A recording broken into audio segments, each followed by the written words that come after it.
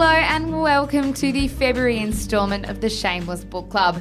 This month we read If I Had Your Face by Frances Cha. The novel is set in contemporary Seoul, South Korea and follows 4 young women making their way in a world defined by impossibly high standards of beauty, secret room salons catering to wealthy men, strict social hierarchies and K-pop fan mania. Before we jump into today's episode, I am joined, as always, by my lovely co-hosts, Michelle Andrews and Annabelle Lee. Hello, Zara McDonald. Hello, Annabelle Lee. Hello, Zara McDonald. Hello, Michelle Andrews. Hello, everyone, guys. I'm so excited to jump into this episode. I read this book over summer, recommended it on the podcast. Now we're here. Now we're talking about it. As always, where we want to start today is with Frances Cha and with the book itself for a bit of background. Annabelle, do you want to kick us off? Sure. So Frances Cha has a background in journalism. So she did a bunch of research before this book came out, specifically about the ins and outs of plastic surgery in South Korea. So she actually told the Korean Herald that it took almost 10 years to publish. She said, "I honestly thought I would die before I got the book in my hand."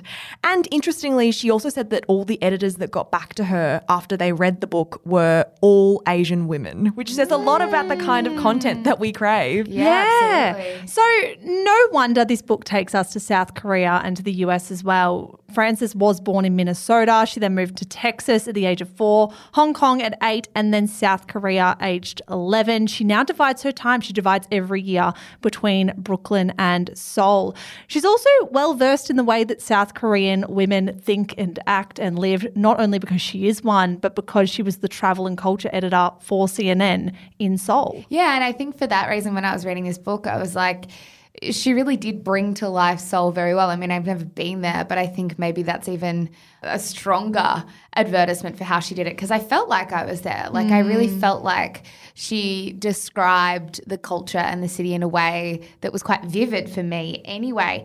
I think what's most interesting, of course, about this book is Seoul is widely regarded as being the plastic surgery capital of the world. This stat that I see thrown around everywhere in almost every article I read about this book is the one where it's an estimated 1 in 3 women will elect to have a procedure before the age of 30. And it's against that backdrop, Annabelle, that we have this novel. Yeah, exactly. And I read some stuff about the most common surgeries that happen in South Korea. One of the most common surgeries is a double eyelid surgery, which I've looked into. I haven't had it done, but it's very interesting. There's a bunch of discourse online about the kinds of surgeries that women in South Korea get and how they are kind of like more Eurocentric and maybe like trying to mirror more of a white look. Interestingly enough, though, Frances actually disagrees with this line of thought. She told the publication The Rumpus this. She said, "No one goes to a plastic surgery clinic in Korea and tells the surgeon, 'I want to look more white.' The ideals of modern Korean beauty are actually quite different from the ideals of modern American beauty." Isn't that interesting? So interesting. Because then I also read this piece by a writer by the name of Vanessa Hua, who wrote about this book, right, and said in the aftermath of the Korean War, American surgeons helped reconstruct disfigured soldiers and eventually began experimenting with procedures to create a round-eyed look, transplanting cartilage to the nose and suturing folds of skin into a double lid. It's now a common cosmetic treatment in a country where plastic surgery is everywhere and it's central to the lives of Cha's vivid characters.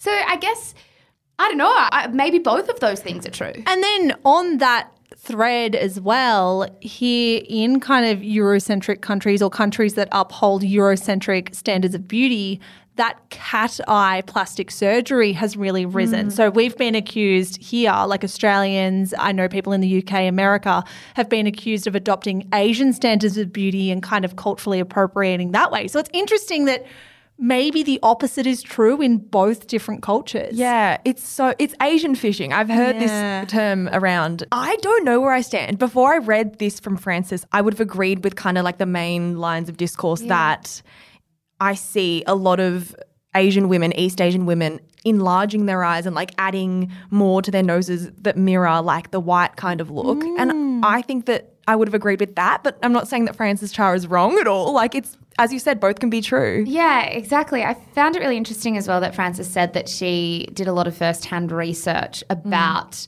the plastic surgery culture in South Korea by going to clinics and asking, the plastic surgeons for their recommendations. And she said it was, I guess, pretty confronting for her because she hadn't had any surgery done before, but central to the premise of the book. Yeah. I also think it was interesting how this book positioned plastic surgery not just as maybe a tool to become more beautiful or a tool to get a man or a husband, but importantly, a tool to get employed. Like that was something I had really never considered before. And I think Frances Cha really gave us an interesting entry point to that kind of discussion in this book as well. I also think before we get into kind of unpacking the main characters or the main themes, what have you, we need to talk about the fact that Frances did not write this book to be an indictment on Korean society. She gave a really interesting interview to Interview Magazine where she said, "I did not write this book as an indictment on Korean society, although it has been received as such by some readers. I very much love Korea and Korean society and the culture and just wanted to tell these stories." She's not saying either that South Korea is an inferior country to the US. She said, "I'm thinking of, for example, birth control, which was something I mentioned in one of my storylines. It's stacked on top of every pharmaceutical counter in Korea. You can buy boxes of it without having to show any ID. In the States, I have not visited an OB in the States ever because it's so hard to get an appointment. It's ridiculous." I think it's really important when we have these conversations to not trash Korean culture. This is just a really interesting analysis of what actually goes on there. Yeah, I think just the layers of the culture. I mean, I haven't read anyone really trashing the culture in any way, but talking about like the many layers that exist in it in the same ways that they exist in Australia or the US. I also found it really interesting when she spoke about kind of the attitudes towards plastic surgery that exist both in Korea and America.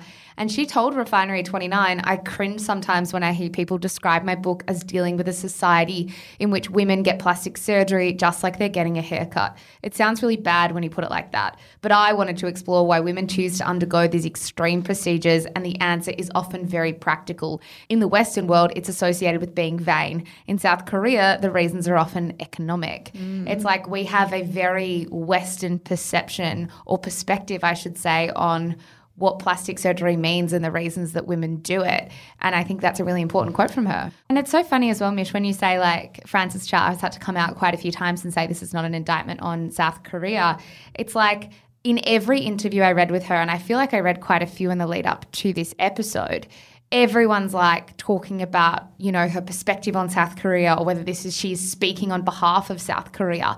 And also just as interestingly, in a lot of the interviews that I read, they all seem to mention the Academy Award winning film Parasite. Yes. It's like these two things are even comparable, and it became very, very clear to me how few pieces of art we have in the Western world from South Korea if A, these two things, this movie and this book are in the same sentence. Which have nothing to do with each other. Exactly. And secondly, that she always has to clarify, I'm not speaking on behalf of South Korea, an entire country. I'm just writing a story. Also, on top of that, I mean, the one other book I think I've read in my time that really unpacks Korean culture was Pachinko. But that was in the early 20th century. It didn't even remotely dip into present day or current day society. So I think it's really important to have this touch point with modern day Korea because we really don't see it platformed very much in Australia for sure. All right, guys. So we've spoken a little bit about Frances. We've spoken quite a bit about the backdrop of plastic surgery culture in South Korea. Let's go straight into the characters because obviously this book focuses in on about, I guess, 5 key women who I have many, many thoughts about. Michelle, I'm going to start with you. Talk to me about maybe your favourite character. My favourite character was incredibly easy to pinpoint. I think Curie was the most compelling, the most interesting person in this book, and without a doubt should have been the only protagonist. I know we always get onto these mics and I always give my editing insight, which nobody even values to begin with because who would want me as a book editor? But I don't know, guys. I think every other character in this book was a little clunky. I couldn't see them as well in my mind.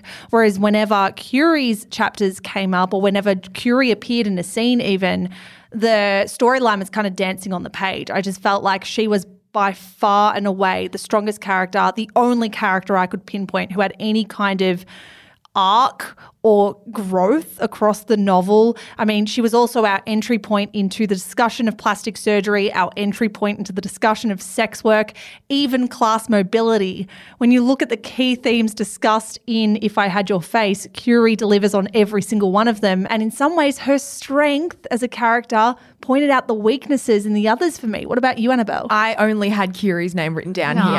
I don't mean to sound condescending, but it was not. They are fake characters. Yeah. But the other characters, their weakness made me sad. Like reading them so desperately try to keep up with appearances and like climb the social ladder to no avail made me sad. But Curie was the exception. Like she had strength and she had this like bold personality. Interestingly, Frances has said on the record that Curie's boldness stems from her having no family, and in turn there's no expectations to uphold, which is why she just like goes about everything so boldly. The quote from Frances reads like this: I think Curie's power is that of her extreme practicality and ability to understand boundaries, but at times to cross them as she feels like it, because she has the freedom of having nothing to lose. And that's the essence of Curie that I loved. Yeah, and I agree with both of you. She was definitely my favourite character by far, but I also think she had the most to work with when it comes to her storyline. Like she had the least to lose.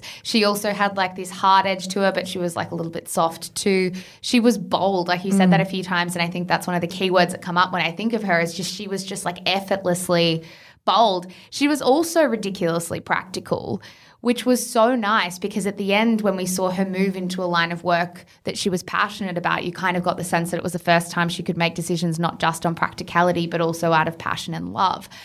I actually quite liked all the other characters. I felt protective over Ara, and I'm not entirely sure why. I feel like she was painted as someone who is incredibly fragile, and I think the bond written between Sujin and Ara was exceptional. Like their closeness is unlike anything I could imagine. How protective Sujin was over Ara, how they were each other's families. Like I thought that was incredibly strong. And maybe that's why I felt a bit protective over Ara. There was a real kind of synchronicity between those two characters that was like electric. It was amazing how they would give up everything for one another. Yeah. Like they were each other's family and you got a sense that they would be forever. I also think that there's a chance that actually maybe even though Curie was my favourite character, that Sujin actually was one of the strongest because I felt like I knew her quite well and she wasn't even a narrator. Yeah. Like I find that ridiculous. When I was reading the book, I could not fathom at all why we had 4 narrators with 5 characters. I was like, this doesn't make any sense. And then when I had finished, I was like, you know what, maybe it doesn't matter because I feel like I know her. And yeah, I kind of wish I knew her from her, but it's a pretty interesting thing to learn about someone through the eyes of other people. And I was like, that's actually a really interesting device. Yeah, especially given Sujin was the one who underwent so much drastic surgery and made that huge decision. It's so funny. We were all sitting in the office and you turned to us, Zara, and said, isn't it weird that Sujin never narrated her own story? And it had not crossed my mind even once. Even after analysing it, I hadn't realised that I had only learnt about Sujin's motivations for surgery through the women in her orbit. And that does speak to Frances Cha's strength as a storyteller, that Sujin was so effectively illustrated to us. I agree. I think she was a strong character. I do disagree with you on Ara, but I might get to that when we discuss our personal weaknesses in the book. I didn't mind Miho. I thought she was a pretty gritty, pretty compelling character as well. I just truly felt like they should have been satellites to Curie. Yeah, I didn't mind Miho and I didn't mind Ara. Again, all the other characters aside from Curie were just like, Yeah, I quite liked Miho. Like it's always a good sign when you see the name at the top of the page, whoever's narrating next, and you're like, oh yeah, I'm like really interested. I get around her. Yeah, like, we're back. Let's do this. I think her storyline felt interesting and layered in a way, maybe because she was dating her late best friend's partner. Like that as a storyline that was subtle was like very interesting to me. I was like, this is layered but realistic for me. I also loved the art. I think the idea of her sculptures and her being in her studio and crafting art out of her experiences, I really loved that in the book. This might be a totally random inclusion, but if I was to ask for one narrated chapter chapter by a character that we got nothing from, it would have been Bruce. I found the character of Bruce, that guy who would go into the room salon and sleep with Curie and was kind of her boyfriend, or she was his girlfriend, while he was seriously dating women on the side, and he lived in this upper echelon of society. I wanted an insight into that. And if it wasn't that, maybe it could have been Hanbin, the other entry point we had into that upper echelon of society. Those were the characters where I really wanted to know that little bit more. Whereas some of the narrators, I was like, I actually don't give many fucks about you. They would have been infuriating chapters to read, though. Like when Bruce replied to Curie's text with a, okay, now fuck off. I was like, oh my God, that's all I needed. I feel like any more and I would have like been throwing bricks at the wall. Yeah, I didn't need that, to be honest. I mean, I think it was probably more powerful that we had all of them sort of portrayed on a maybe, I guess, a similar level of class. Maybe if I had any other chapters or narrators, it would have been Hanbin, but maybe because he was described as hot. So I was just drawn to him. Some eye candy would be nice. And you just knew he was fucking sexy as well. You could tell he was really hot. Yeah. Rich and hot. And then And anyway. a dickhead. Surprise, surprise to no one. And a dickhead too. Guys, we are going to get to more of what we loved and what we thought could have been a bit better in the book. But first, a word from today's sponsor.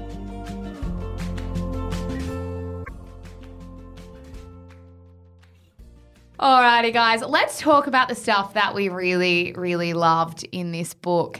Annabelle, I want to start with you. What really sung to you?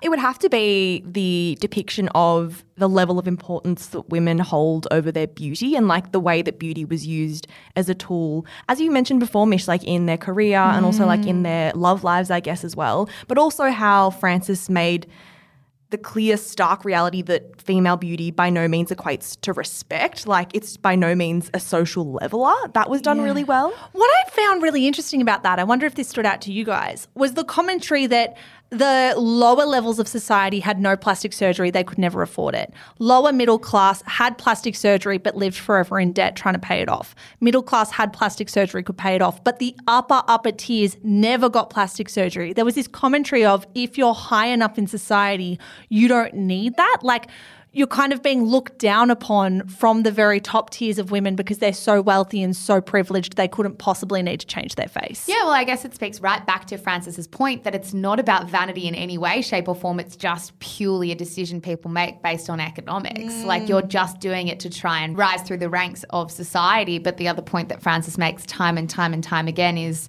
it's almost impossible to do that. Yeah. And if anything, like the choice to do that is used as a tool by some of the characters in this book to demean others. Like I feel like Curie as a room salon girl and her manager, not the guy, the girl, what was her name? The madam. Madam. Yes. Used like Curie's decisions to have plastic surgery against her, kind of like to push her down a bit. Yeah, it was really interesting as well because Curie was saying, well, if you get enough plastic surgery, you'll end up in the top 10% room, which is what she'd found herself in. And that's something to really aspire towards. But then she also said, well, you don't just get surgery and then stop one day. You are constantly expected to refine and refine and refine to stay in that top 10%. And you can never really get on top of any of it. I found that coupling of the theme of plastic surgery with sex work to be incredibly compelling and definitely the highlight and strong point of this book.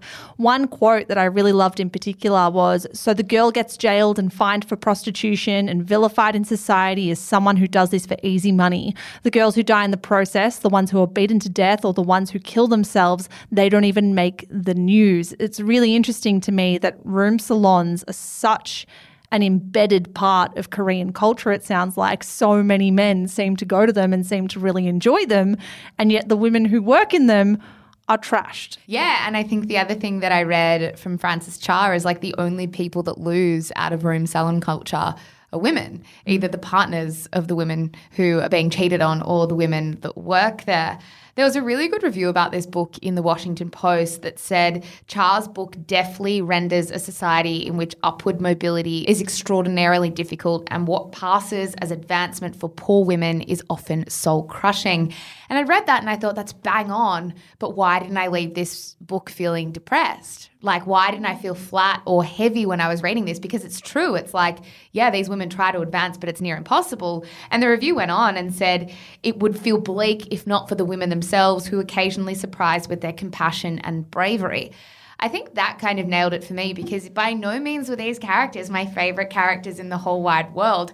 I actually think most of the time they were okay, and it was those occasional spurtings. Is that even a word? Spurting. Sprouting. Sprinklings. Occasional sprinklings of surprise, like elements of unpredictability, where I was like, these characters are very layered and perhaps I'll never know them in their entirety or in their kind of fullest way, just in these 270 pages. It's a glimpse, right? I think I kept reading that from reviewers who really adored this book. If you're expecting to have neat bows on every little storyline, you're here for the wrong reasons. It's all about the themes, and it's all about these touch points with these characters for a particular moment. I had that Zara review written down as well from the Washington Post. That review is one that likens this book to Parasite. They all do. Yeah, but I actually kind of agreed with it in a way, in that both works of art illustrate the fact that it's really hard to move upwards. Like the idea of like social mobility. Yeah. Class mobility, yeah. And how how difficult it is to advance as a woman. Like that is kind of soul crushing, as the review says. No, and I agree with that. There are definitely like parallels when it comes to that theme. I think it's just the fact that it comes up every time that I'm like, guys, we probably need to be commissioning a bit more work if this is the only thing we can be talking about right now. And it does seem like people are really waiting to shove in the Parasite reference to be like, here, guys, here's your other point of reference for this, which is a bit uncomfortable.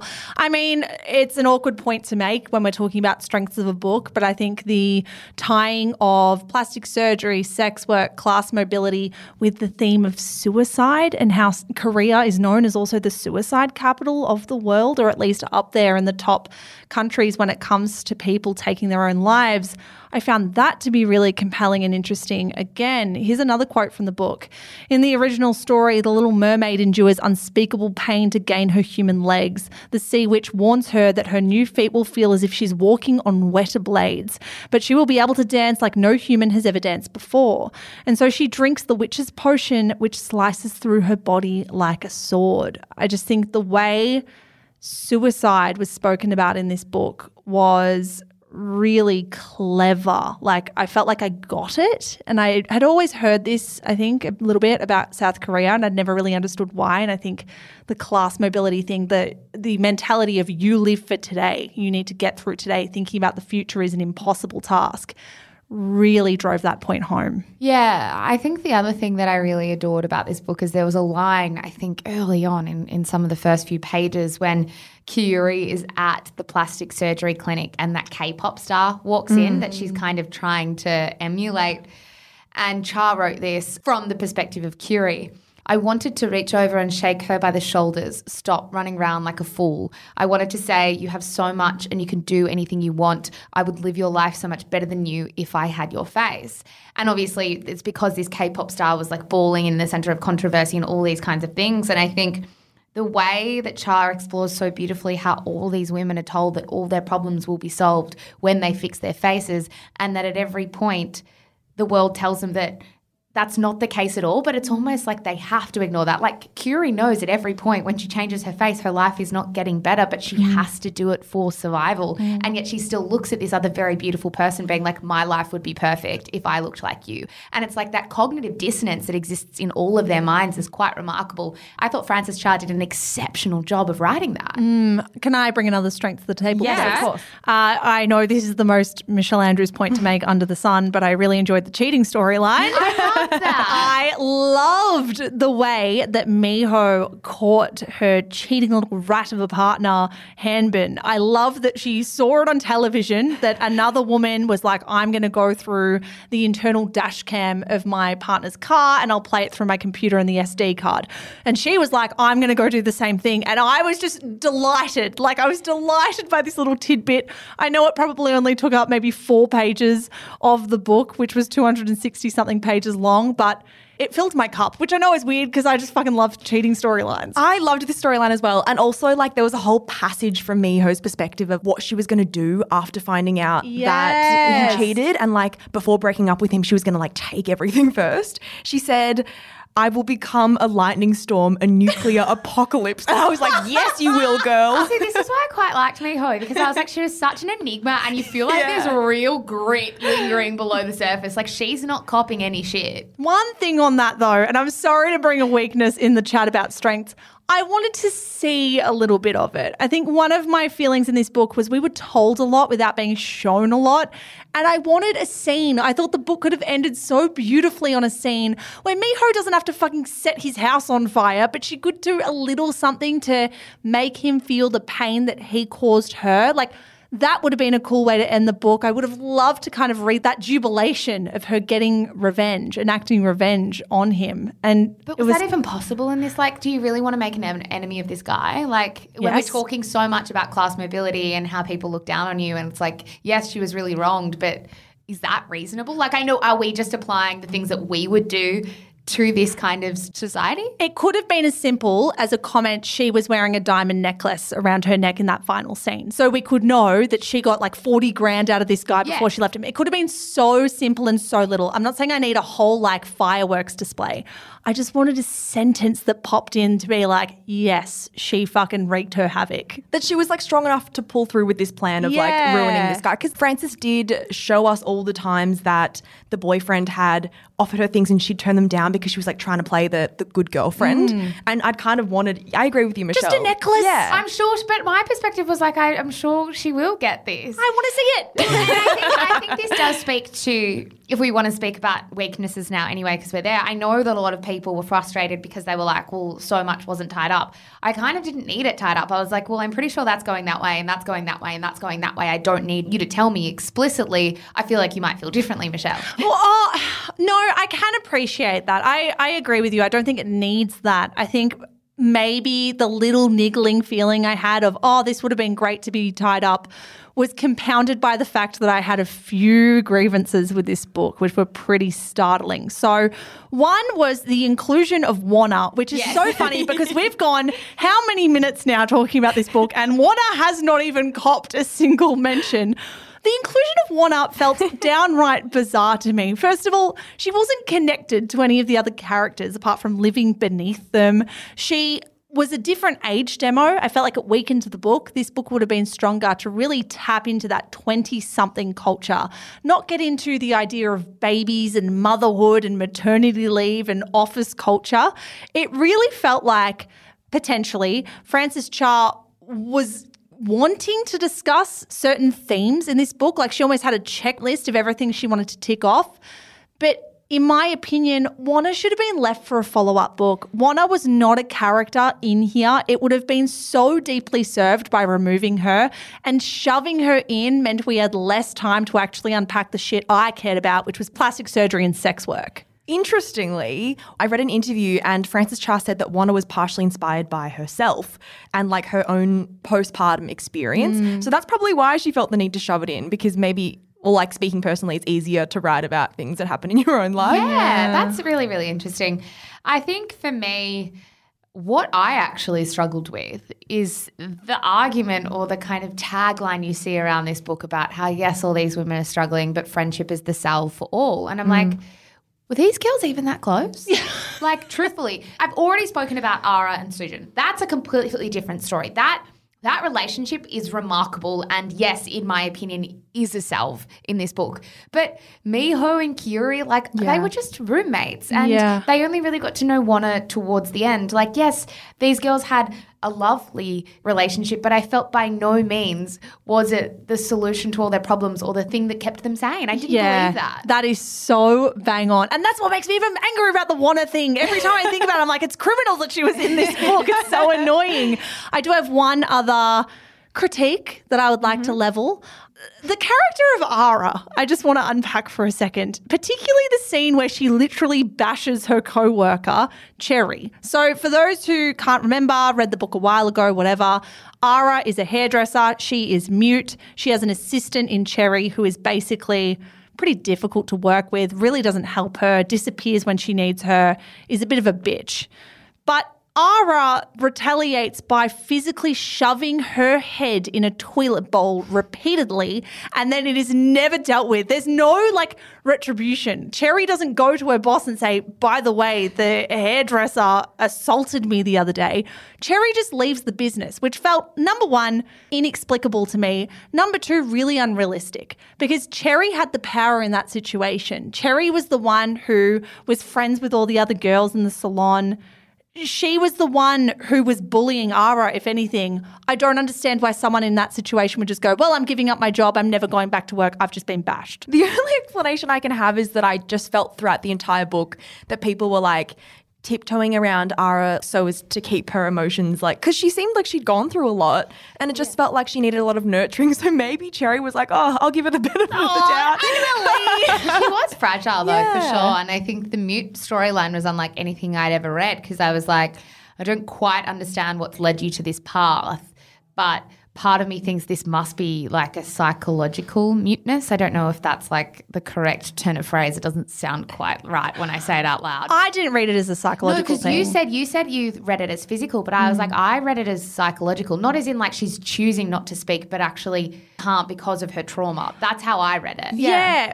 I read it as like literal physiological trauma to her brain that affected the function of speech. And you know what? Maybe that would make sense because one of the other things that I wanted to raise in this section was about the K-pop storyline and how it felt a bit immature. And perhaps if, you know, we had a bit more explanation about Ara's injury, it would make more sense that she maybe would be the most immature person in the book or would just have different cognitive function to her friends because that whole storyline read a bit strangely to me. Yeah, I also thought that it was like a psychological muteness. Again, that's probably not the right term because I don't really understand like the medical stuff. Yeah. I felt like it acted in the same way that a repressed memory would. Yeah. Like you don't know why and maybe one day it'll come back. But we also Interesting. weren't told, and maybe that was the point that we were like meant to kind of form our own opinions about it. Yeah. But it was a really interesting storyline, and when it was kind of dangled in front of us about like what's the traumatic thing that happened to Ara, and then we got there, I was like, oh, I wasn't quite expecting this. Like this felt particularly random. Yeah, I agree. It's a curious point about the immaturity in the K-pop fandom. I would actually need to do more research into it because I feel like it's such a phenomenon over in Korea that we don't really have a reference point for it here in Australia. So I would love to know, genuinely love to know, what's the average age of like a K-pop fan or stan? I imagine it would be a teenager kind of demo, but I genuinely don't know. I feel like it's a whole other universe of K-pop fandom. I know some K-pop fans that are my age, like 23, 24. But for me, it's not about being a fan. It's like the lengths that she wants to go to almost ruin yeah. her life for this. Like that was the immature part. It's bordering on stalking. That's for me the strange part about the story. Not at all being like a stan. People stands at any age, but it was like that level that I was like, this is interesting. Shout out to Harry Styles and Taylor Swift if you're listening. Exactly. Guys, we've come to that point in the episode. I am desperate to hear your ratings. Annabelle, I'm staring right at you. I'm very interested. How would you rate this book out of 5? Well, before we jumped behind these mics, Mish said to me that I can't do 0.5s anymore. Yes, you can. Well, no. You can do 0.5s. What I would like to table in this episode is something that Ree, who's in our Shameless Media office, she's our wonderful partnerships manager, she brought it up with us a couple of weeks ago saying when you're rating things out of 10, which when we do 0.5s, we are essentially. Yes. Take out 7s because 7 means you can just kind of coast through and go, it was all right. If you can't do 7, you have to go a 6 or an 8, and that's really a defining factor. I think that's relevant when we're talking about out of 10, but out of 5, it's like to distinguish between different books, you need that 0.5 star. I also think, if I may, at the end of every year or the end of every year we do book club, we rank every book that we've read in the last 12 months based on our ratings that we give right now. So I'm going to reject that roundly. Well, maybe we can bring it up when we refresh and we have a whole new roster of books. Sure. Now give me a rating. Yeah, so to help future us when we do all of that, I'm going to give this book a 3.5. Nice. Verging towards the 3, just because I felt like, as you said, Mish, it felt like there was a lot that was trying to be crammed into this book. Fair. I liked it though. I really did enjoy it. I also said to you It's okay. I also said to you before that I felt like pressure reading this book because I feel like I left it quite late. And I usually do, but this time around it wasn't as pleasant of an experience because of that. Interesting. It is an interesting experience when you're reading on a deadline. I read this over summer, so I could like read it on my own clock. Yeah. My rating. Look, it might sound brutal. I want to be clear. I loved the opening of this book. I was like, oh God, this is so for me. Absolutely adoring it. Halfway through, I think it got a little bit lost with the addition of Wanna. I think it could have been 100 pages longer, even if you took Wanna out to flesh out some of the concepts a little more. It was a little confusing. I'm going to go 2.5. Is that your lowest you've given this year? Maybe. I mean, it's February. I say this year because our book club year is actually Financial year. So The most commercial book club ever. End of book year. I'm going to give it a 4. I really did love this book. It's why I wanted to talk about it. I know it's not for everyone. I appreciate that. But I think the way that you described it before, it being like a glimpse rather than a dive, I really, really loved. I mean, it wasn't without its fault, but I thought it was one of the strongest books I read over summer. And you know what? I don't think a strong book club book has to be a 5. If anything, I enjoy these conversations more when we disagree or we have things we want to table. There is more to say. So I'm totally open to more 2.5 books. I also have another point to make quickly. I know it's the very end of the episode, but there was never a point in this book where this is Frances Cha's first novel that I felt like, oh, that was weird. Like that read weird. She's a really good writer, I must say. Yeah, no, she wrote it beautifully. Annabelle's sweating over a 3.5. Frances, if you're listening, I'm sorry. Guys, thank you so much for listening to the February installment of the Shameless Book Club. Next month, we're reading a book called Violetta. Yeah, this novel, which was penned by New York Times bestselling author Isabel Allende, tells the epic story of Violetta Duval, a woman whose life spans 100 years and bears witness to the greatest upheavals of the 20th century. On top of that, you've got the dissolution of a family fortune, a tempestuous marriage interspersed with love affairs, the machinations of family and friends over a century, all set against political upheaval in her homeland, an unnamed Latin American country. We cannot wait to dive into this one. In the meantime, guys, tell us your thoughts on If I Had Your Face by Frances Cha. We will share our ratings over on our Instagram page at The Shameless Book Club. We'd love to chat with you. Otherwise, guys, we will be back in your ears on Monday with the 3rd installment of our Making Sense of Miley Cyrus Scandal series. We'll speak to you then. We'd love to chat with you. Bye.